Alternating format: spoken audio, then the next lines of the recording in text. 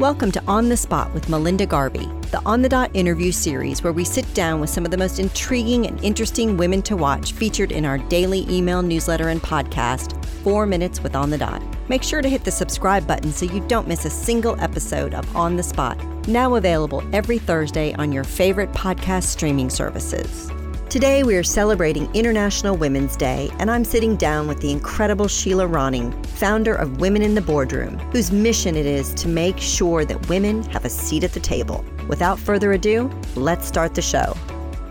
Welcome everyone to On the Spot. I'm your host, Melinda Garvey, the founder of On the Dot, whose mission is to lead women to success through the stories and actionable advice from role models. But the key here is that these role models are relatable. They're women just like you and me who have blazed the trail, and we're bringing them to you so that we can help you walk your own path to success. And today I am super excited because it is the day before International Women's Day, which is a day all about celebrating the accomplishments of women and really just reminding us about this women's movement and our movement forward. And we're super excited to bring Sheila Ronning to you. She is the founder of Women in the Boardroom. And the reason why I really wanted to have her on today is I really wanted to have a woman on. We have women who have incredible businesses all the time. But Sheila's business is all about helping to advance women. From its inception, which was in 2002, and that was, Sheila, as I always say, that was before it was cool to get into the women's thing, because I've been in it that long too. So I'm super excited to have you and just to talk about your journey and celebrate your promotion and your work in advancing women. So thank you for being with us.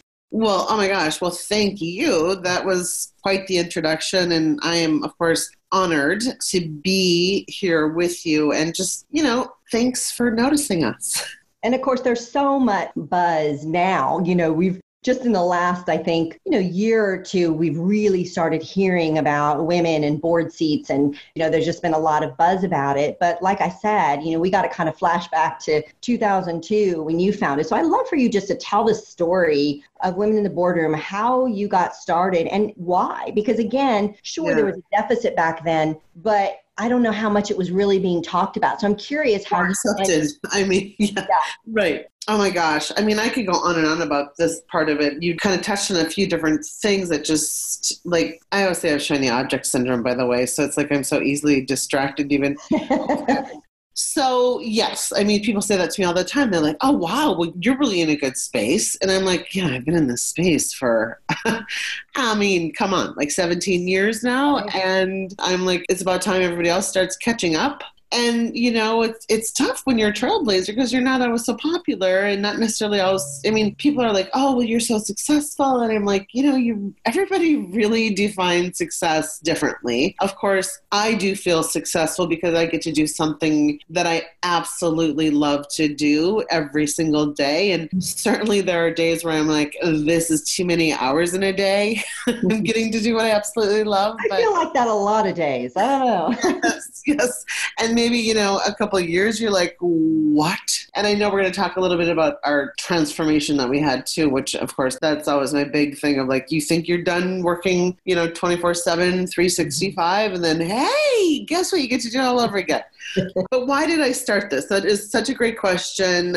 So I'm in New York now, but I was in Minneapolis at the time. And, this is originally, I'm an entrepreneur. I started my first business, if you will, in 96. I was only 2, right. But, it was in the late 90s when in order to go to a networking event, you had to be a member of a chamber of commerce or an association. They always made you pay that membership fee. And so I'd started my business doing sales, marketing, and PR consulting, was wanting to do a lot of networking with small business owners. And again, it was in the Minneapolis market. Even though it's a small market, it's a very spread out market. And, I didn't have the time to go to all the different chambers of commerce because there's 15 of them. And I certainly didn't have the money to join every single chamber. And so I ended up creating my own networking event for small business owners. And it became the most popular event there. I ended up having it 5 times a year. And the chambers were like, oh my gosh, hey, can we participate? And I'm like, sure, just pay me money. you know? But you can sponsor. Yeah, exactly. Yeah, of course you can. But so did that for many years. And my mentor came to me and said, oh my gosh, you're so good at putting these events together and getting sponsorships. And I would love it if you would create some type of event that helps women get onto corporate boards. Wow. I know, right? And so this is many, many years ago. And I just said, well, I don't even know what that means. Thankfully, I was smart enough to, this woman, Dee Thibodeau is her name. She is just such a trailblazer and so amazing. And she's someone you listen to. So I did. I listened to her. And after a few years of having 600 people in the room in Minneapolis, which was pretty remarkable, she said, well, you have to start taking this to other cities because women love this event. Women need to know this information. And I was just like, oh my God, what? You want me to go to different cities with this now? And so I did, because again, I listened to her. So in 2006, I started taking it to Chicago. And by 2010, we were in 15 cities with it. Wow. Yeah. So you referred to that, what we now call the terminology in the, in the cool, hip entrepreneurial world is the pivot, right? Every entrepreneurial venture has its pivot. And I think that that's a time when we often see businesses fail because they don't pivot or they won't pivot. And sometimes it's a confidence thing. But I think it's also a place where once you make that pivot in the right direction, then it really takes your business to a new level. So I'd love for you to talk about that because you've got a good story about how that changed your business model. Yeah, it certainly was not a fun time. I'm sure you didn't have fun with yours either. But, looking back, I would not change a thing, right? I mean, it was pretty devastating. It was one of those things where, it was certainly, I wasn't paying attention. But I did notice at the events that I was starting to feel, it had been 9 years of these events, and there really is only so many topics you can talk about in a corporate boardroom or getting onto a corporate board. And it's a corporate boardroom. It's not that sexy. I started to notice the events were getting a little stale. Mm-hmm. And I also started to notice, even though, I've not had the experience of being a corporate director, and honestly, I don't have desire to go on a corporate board. I'm certainly the one who knows how to get you there, but right. I don't have to be an experienced board member to get you there. So 9 years of listening to these amazing speakers who were experienced board members, most of them women, and around 300 of them, I started going, well, okay, you know what? I've got Sally over here in Dallas who is saying something completely different from Mary in Denver. And neither one of them is wrong, but that's their path. It was their experience, their opinion. And frankly, Sally in Dallas is a Fortune 500 C-suite executive. And Mary in Denver, she was a SVP at a, mid-cap bank. So of course their paths are going to be different, but there was just one thing that stood out to me, and it was just that this is not rocket science. Mm-hmm. And it's all about networking. And if you remember my previous life, the networking event, right? I'm the master networker. So many things happened. I was feeling the event was getting a little stale. I also would have these women come up to me at the events and say, okay, you know what? I keep hearing networking, and I don't know what that means. Or, everybody thinks of networking as such a dirty word, and it's not. And there's many different variations of networking, and there's a right way to do it and the wrong way to do it. Yes. But then also that little thing called the financial crisis kind of sealed the deal for me and wiped us out. So when I say I wasn't paying attention, it was because, the financial crisis came and I was like, well, okay, well, that didn't affect us. It was the aftershock. And by the way, I moved to New York before the aftershock hit. So I had the aftershock hit me when I moved to New York. That had to be tough. Yeah, considering my big home in Minnesota was cheaper than my rent I was like a 2,500 square foot home, whatever was, cheaper mortgage than my rent on my 700 square foot apartment, Yep. So those things happened, and I knew at that point, I had a couple of options. One, I could go work for somebody, which really just kind of even nauseates me right now, because when you're an entrepreneur for so long, I don't know how that would play out, I really don't. And my other option was to, move back to Minnesota, but I sold my house. So that means I'd have to move with my mom. The other one was that I could completely redo it. So of course I wanted to stay in New York. So I completely revamped it. And I just thought, you know what? I want to find a way to work with these women one-on-one. And I knew that attending an event too did not get anybody on a board. You can't go to an event and get onto a board. That's just not how it works. So I decided to create the membership platform and find a way to work with these women one-on-one and help them navigate that path. And oh my God, knock on wood, right? It worked.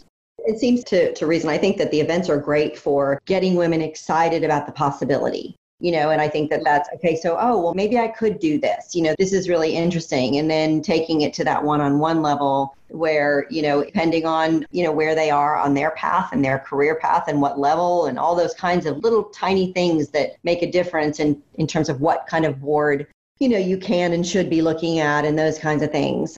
Right. Absolutely. Yes, definitely. And I was feeling really guilty that we stopped doing those events because, I knew, being from the Midwest, what everybody else thinks of New Yorkers, right? That it's like, oh yeah, well, they just don't think anybody else matters, right? So here's me stopping doing all those events in other cities. And I still had some events here in New York because it was more like a feeder, right? Like what you're just talking about. Right. So I was really feeling that Midwestern guilt of not still reaching out to my huge network that I'd built, across the U.S. So we started doing webinars. And, again, way before they were cool to do. So, some of our we have such a huge library now. And, some of the older webinars are a little clunky, but I just say, hey, the content's still good. We've certainly kicked a few of them to the curb, but, the platforms have changed so much, We may have issues with the one we're using, today, but oh my gosh, I cannot tell you about those older platforms. But anyways, I'm, getting sidetracked here, but yes. So how long ago was it that you made that pivot and how long did it take you to sort of get on solid footing again? Yeah, it was, it was 8 years ago now, which is so crazy to think that. And it was so painful for the first 2 years. I went into serious debts and cashed out my retirement, everything, friend, can I get 20 grand? Right. Thankfully, I paid all of that off, a few years back. But so, yeah, it 2 years to realize that it actually was working. And, one thing when I think back too of like when we went through the hard time, I said to myself, okay, you know what, next time I'm going to know. And how I know is if I feel comfortable. That's when I should be scared. That's actually great advice. And I completely agree with you. It's because things are constantly evolving and changing and scaring the bejesus out of me because I'm like, wait, what? I don't know how to do that. How do I do that? And if you don't have that, then you're right. You're not paying attention. I think that could be a better description of what happens in businesses. So yeah. So it's like, I always say I'm a life learner, right? When we stop learning and growing, then we're dying. You cannot stay the same. So you are either learning and growing or you are dying. And I think the important thing to point out, and I just want to underline because, so many times, we hear or what we see on the surface, just like you said, people are saying, oh, you're just so successful. And yes, you are, but they don't see what it took. And I actually have a friend that's a new entrepreneur and she just was coming up to the 1 year mark on her business and was just lamenting that she was almost breaking even, but how could she only be here after the year? I'm looking at her going, are you insane? You're doing fabulous. But she had no concept because she's like, but everybody else, it looks like everybody else is within months, boom. And I said, yeah, that's what everything looks like. And I think that people get lured into this false sense of reality, which is, no, it takes a lot of debt and sweat and tears and... Well, and honestly, I always say to people, I'm like, listen, if it was easy, everybody would be doing it. There's not that many people that are as crazy as we are. Very true. Well, I think that's a good segue into the next conversation is, really about this confidence gap. I think that we are really in this women's movement, really seeing a lot of this and kind of how do we close that gap for women and encourage them? And I would imagine, and I even think about, word seed, and it kind of I mean, that seems very intimidating. I'm probably one of the last people to get intimidated. Yes. So I can only imagine this is one of those areas where even the C-suite exec gets a little like, oh gosh, because you're going into something that's heavily male dominated and there are no role models, right? Nobody really knows what goes on behind those doors. That's right. I would love to know how you kind of encourage these women. How do you overcome that gap? Because I would imagine that's probably a big part of that first piece of your job. It is. How does that lack of confidence hold them back? And like, how do they overcome and get through that?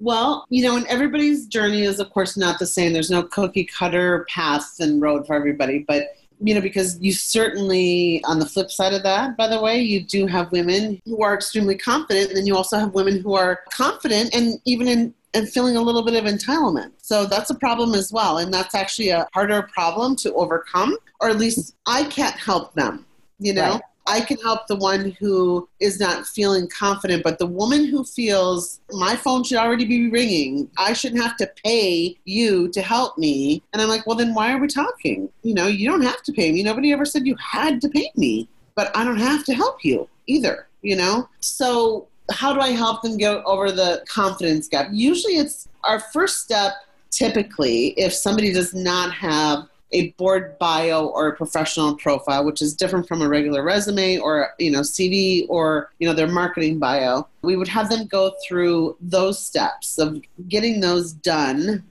So a couple of my coaches work with them on that. The one piece I don't work with them on, I just have no desire to work with them on resumes. So then they come to me and we start working on the networking piece and really that elevator pitch. That is really when I can just see them turn that corner because I write it. I mean, I love doing that elevator pitch. I can do it for usually in like 5-7 minutes. So I'm that good at it. I will say so myself.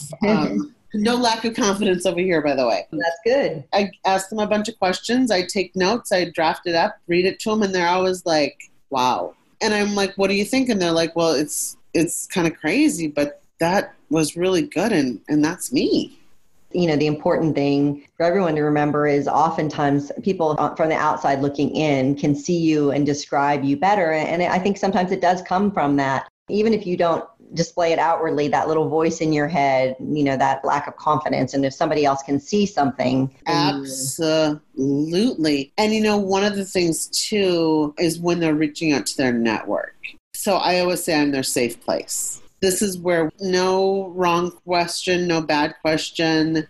We just dig in and what really is it? And it's of course usually fear, it's going to their network and putting themselves on that equal level with them instead of going to them and putting themselves in that mentor-mentee role, instead of saying, hey, Melinda, I'm really thinking about doing some corporate board work, or, I'd really love to get onto a corporate board. I kind of want that to be my next step. What do you think? Instead of saying, hey, Melinda, as an experienced global executive with a mid-cap sized company, I'm looking to get onto a corporate board with my expertise in operations and strategy, whether a company is in a growth phase, whether it's organically or through acquisitions, or a company that is needing to ensure that their strategy aligns with the risk they're taking is a company where I would add value. And I'd love to know if there's anyone in your network to connect me to. That's the big difference of the right way and the wrong way of talking to your network. Right. That makes total sense. And just being really specific, it gives people a better opportunity to help you. They know what you're looking for. Yeah. I always say our network wants to help us, but we have to help them help us. And, you think about if somebody were coming to you looking for a job and they just said, hey, I want to get a new job. And they're really assuming and putting it all on you. What is it that I can help you with? I want to help you. And a lot of times if we, as the receivers of that, if we don't remember what they do, then we feel guilty and we're too embarrassed to ask them like, oh gosh, I forgot what you do. Can you tell me? Yeah, no, that makes total sense. So they get a board position, and we've all heard about, in the boardroom and, even when there's a seat at the table, do they get their voice? And do you have any particular feedback from your women or like, how is it out there? What's the landscape?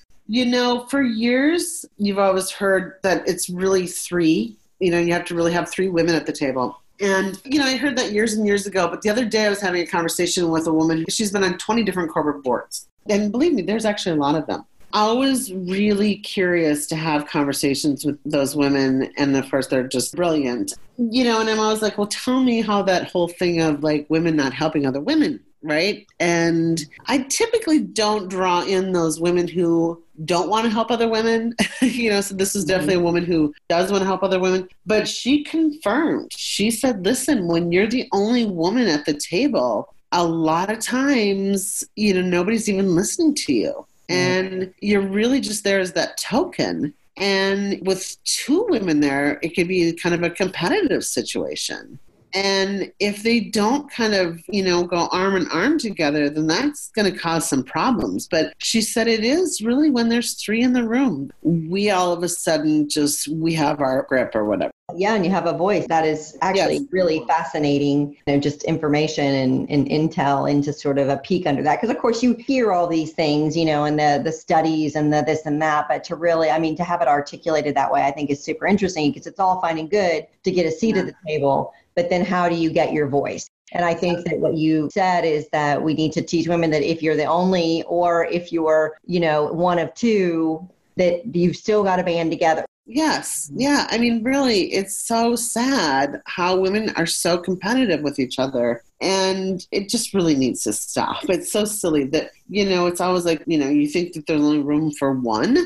No, we actually, we hurt ourselves. And men do see us doing it too, by the way. I think it comes from, I talk a lot about this scarcity mindset. For example, if there are 10 seats on a board and 9 of them are filled by men and 1 by a woman, the woman sees one shot. That's it. I got one shot. Whereas a man will see all 10. Even if the board had 9 women and 1 man, the man would see 10 shots. It's a abundance versus scarcity mentality. And I think that that's where that comes in. Whereas I think if women would just see that, no, there are actually 10 slots. That number can change, right. Even with, now with California, this new law and, there's a lot of talk where companies are saying, well, hey, we'll just add extra board seats. It happens all the time. And, it's not a man versus woman thing either, Of course not. I do a lot of speaking in one of the very first, in fact, I'm speaking tomorrow, we talked about this earlier in Ohio, and I think, half the room is men. And I just love that. I love that because, well, one, I do love the look on their face when they introduce me because they're always like, oh my gosh, she going to guilt and shame us. And, I get up there right away and I just go, hey, let's just address the elephant in the room.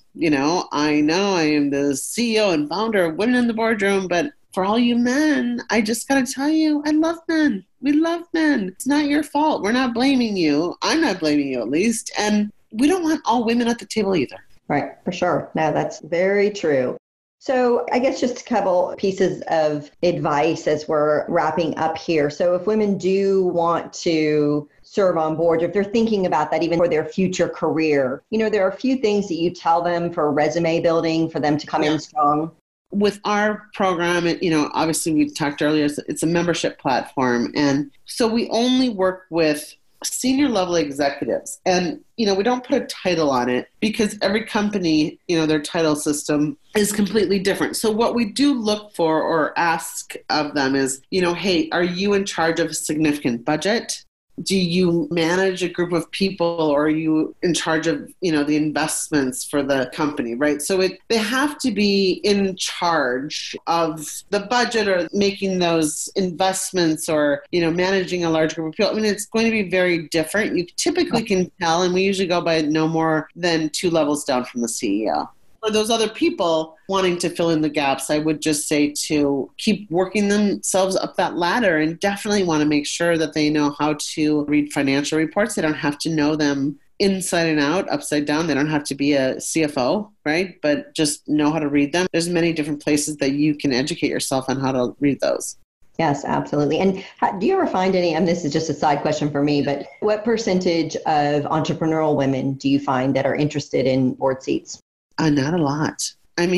How's your time frame? Yeah. The reason why I ask that is I just think it's fascinating because, I've spent so much time in the entrepreneurial world, but I've really made an effort the last few years to get to know corporate women because I think that there is just a dearth of information. I mean, it's just kind of a vast wasteland that often corporate women don't have the kinds of resources and connections and networking events and those kinds of things that often entrepreneurs naturally have. So I have a real passion for that and have built some programming with On the Dot around. But I also find that we have so much to learn from each other. Like I've just been fascinated, like the insight that a corporate woman can have on something I'm doing and then vice versa. I'm thinking, gosh, that is so fascinating. And I think that would certainly play out in the boardroom, that I think that entrepreneurial women, I mean, we just look at things a little bit differently and we have a sort of just a different lens, right?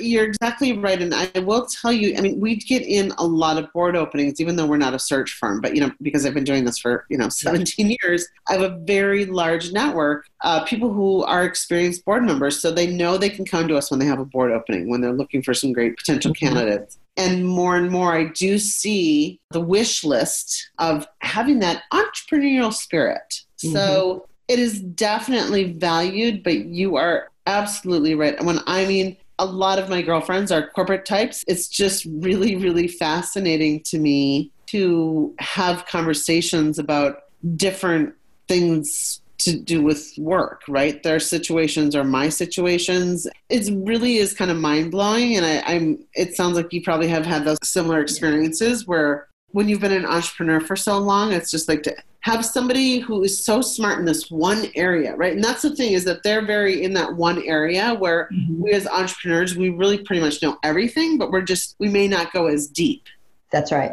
But I think that's so true. In fact, I've even had fantasies about, oh gosh, there should be a mentoring program, like a back and forth where it's corporate women paired with entrepreneurs. I've just had such enriching conversations. It's just such a different perspective. And I really love that. And I think that as even big companies want to become more entrepreneurial and need to be nimble and, just really looking ahead, that perhaps more entrepreneurial women will be encouraged to seek out those kind of positions. So I think they could be really valuable there as well. So what's next for women in the boardroom? I know you had this big pivot and you're no longer going to not pay attention. So what's next? It's funny, and sure too, as an entrepreneur, even thinking back to the woman you commented on earlier when she was like, I'm not being successful and I'm just about broke even after 6 months. We tend to do a lot of things ongoing that we just don't stop and smell the roses, right? And for me, I know a few years back, I started this process where every quarter we have kind of our team, call, but we also do a report on the numbers, not just, financial, obviously. I mean, that's daily for me, I love looking at that. I'm talking about like how many Twitter followers did we have, or how many speaking gigs did Sheila have, or like the things that you might not necessarily really, give yourself a pat on the back for. One thing I've noticed that I've not done really a good job of is keeping track of all the different companies where my connections are on boards of. I know that may seem really silly that I haven't, but when you're revamping everything, you're just kind of in the weeds a lot. And we're putting together this database now. And I mean, just even after having a group of people working on it, really going out and doing some thorough research on my connections, just within a couple of weeks, we came up with 1,200 companies. Wow. That's a lot. That is a lot. That's amazing. And so I'm pretty excited to think about the possibilities with that.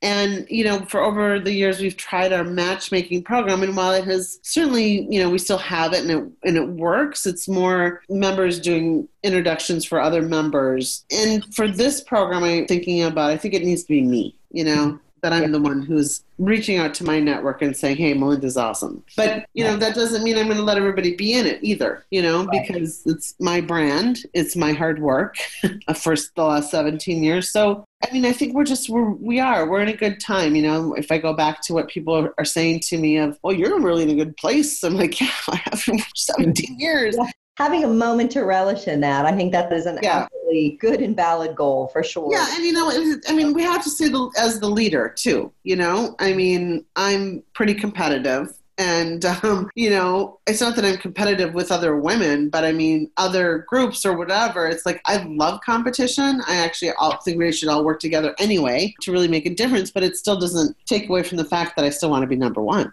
I hear you, and that's good. No apology needed for that. Absolutely not. Nothing wrong with it at all. Oh, well, Sheila, thank you so much for joining us today. I'm really excited, and especially, like I said, in the day before International Women's Day, I think we're really in an exciting time for women, and thank you for doing your part, because it is a significant part, and for recognizing it so early on. So we look forward to seeing everything that you do next. And tell us, so you're womenintheboardroom.com. Yep. Everybody can find you at womenintheboardroom.com. Thank you again for joining us. Thank you. I want to make sure I get to thank you before we get cut off. But yes, I just absolutely admire you, and you should absolutely be celebrated for all that you've done. I mean, you started the magazine 17 years ago as well, right? Yes, I did. 2002 was a good year for women with us in there, right? But thank you. And please let me know if there's anything I can do for you. Looking for more inspiration, advice, and direction? Subscribe to our daily email newsletter and podcast, 4 Minutes with On the Dot, where we provide you with the tools and motivation you need to get out there and be the badass boss you were meant to be. Tune into next week's episode when we sit down with two incredible women from Israel, Dr. Yael Schuster and Margot Stern, founders of Stellar Nova, where they are on a mission to inspire children of all ages in STEM. Share On the Dot with your tribe. Like, subscribe, and share onthedotwoman.com, iTunes, Spotify, Google Play Music, or wherever you stream your favorite pods.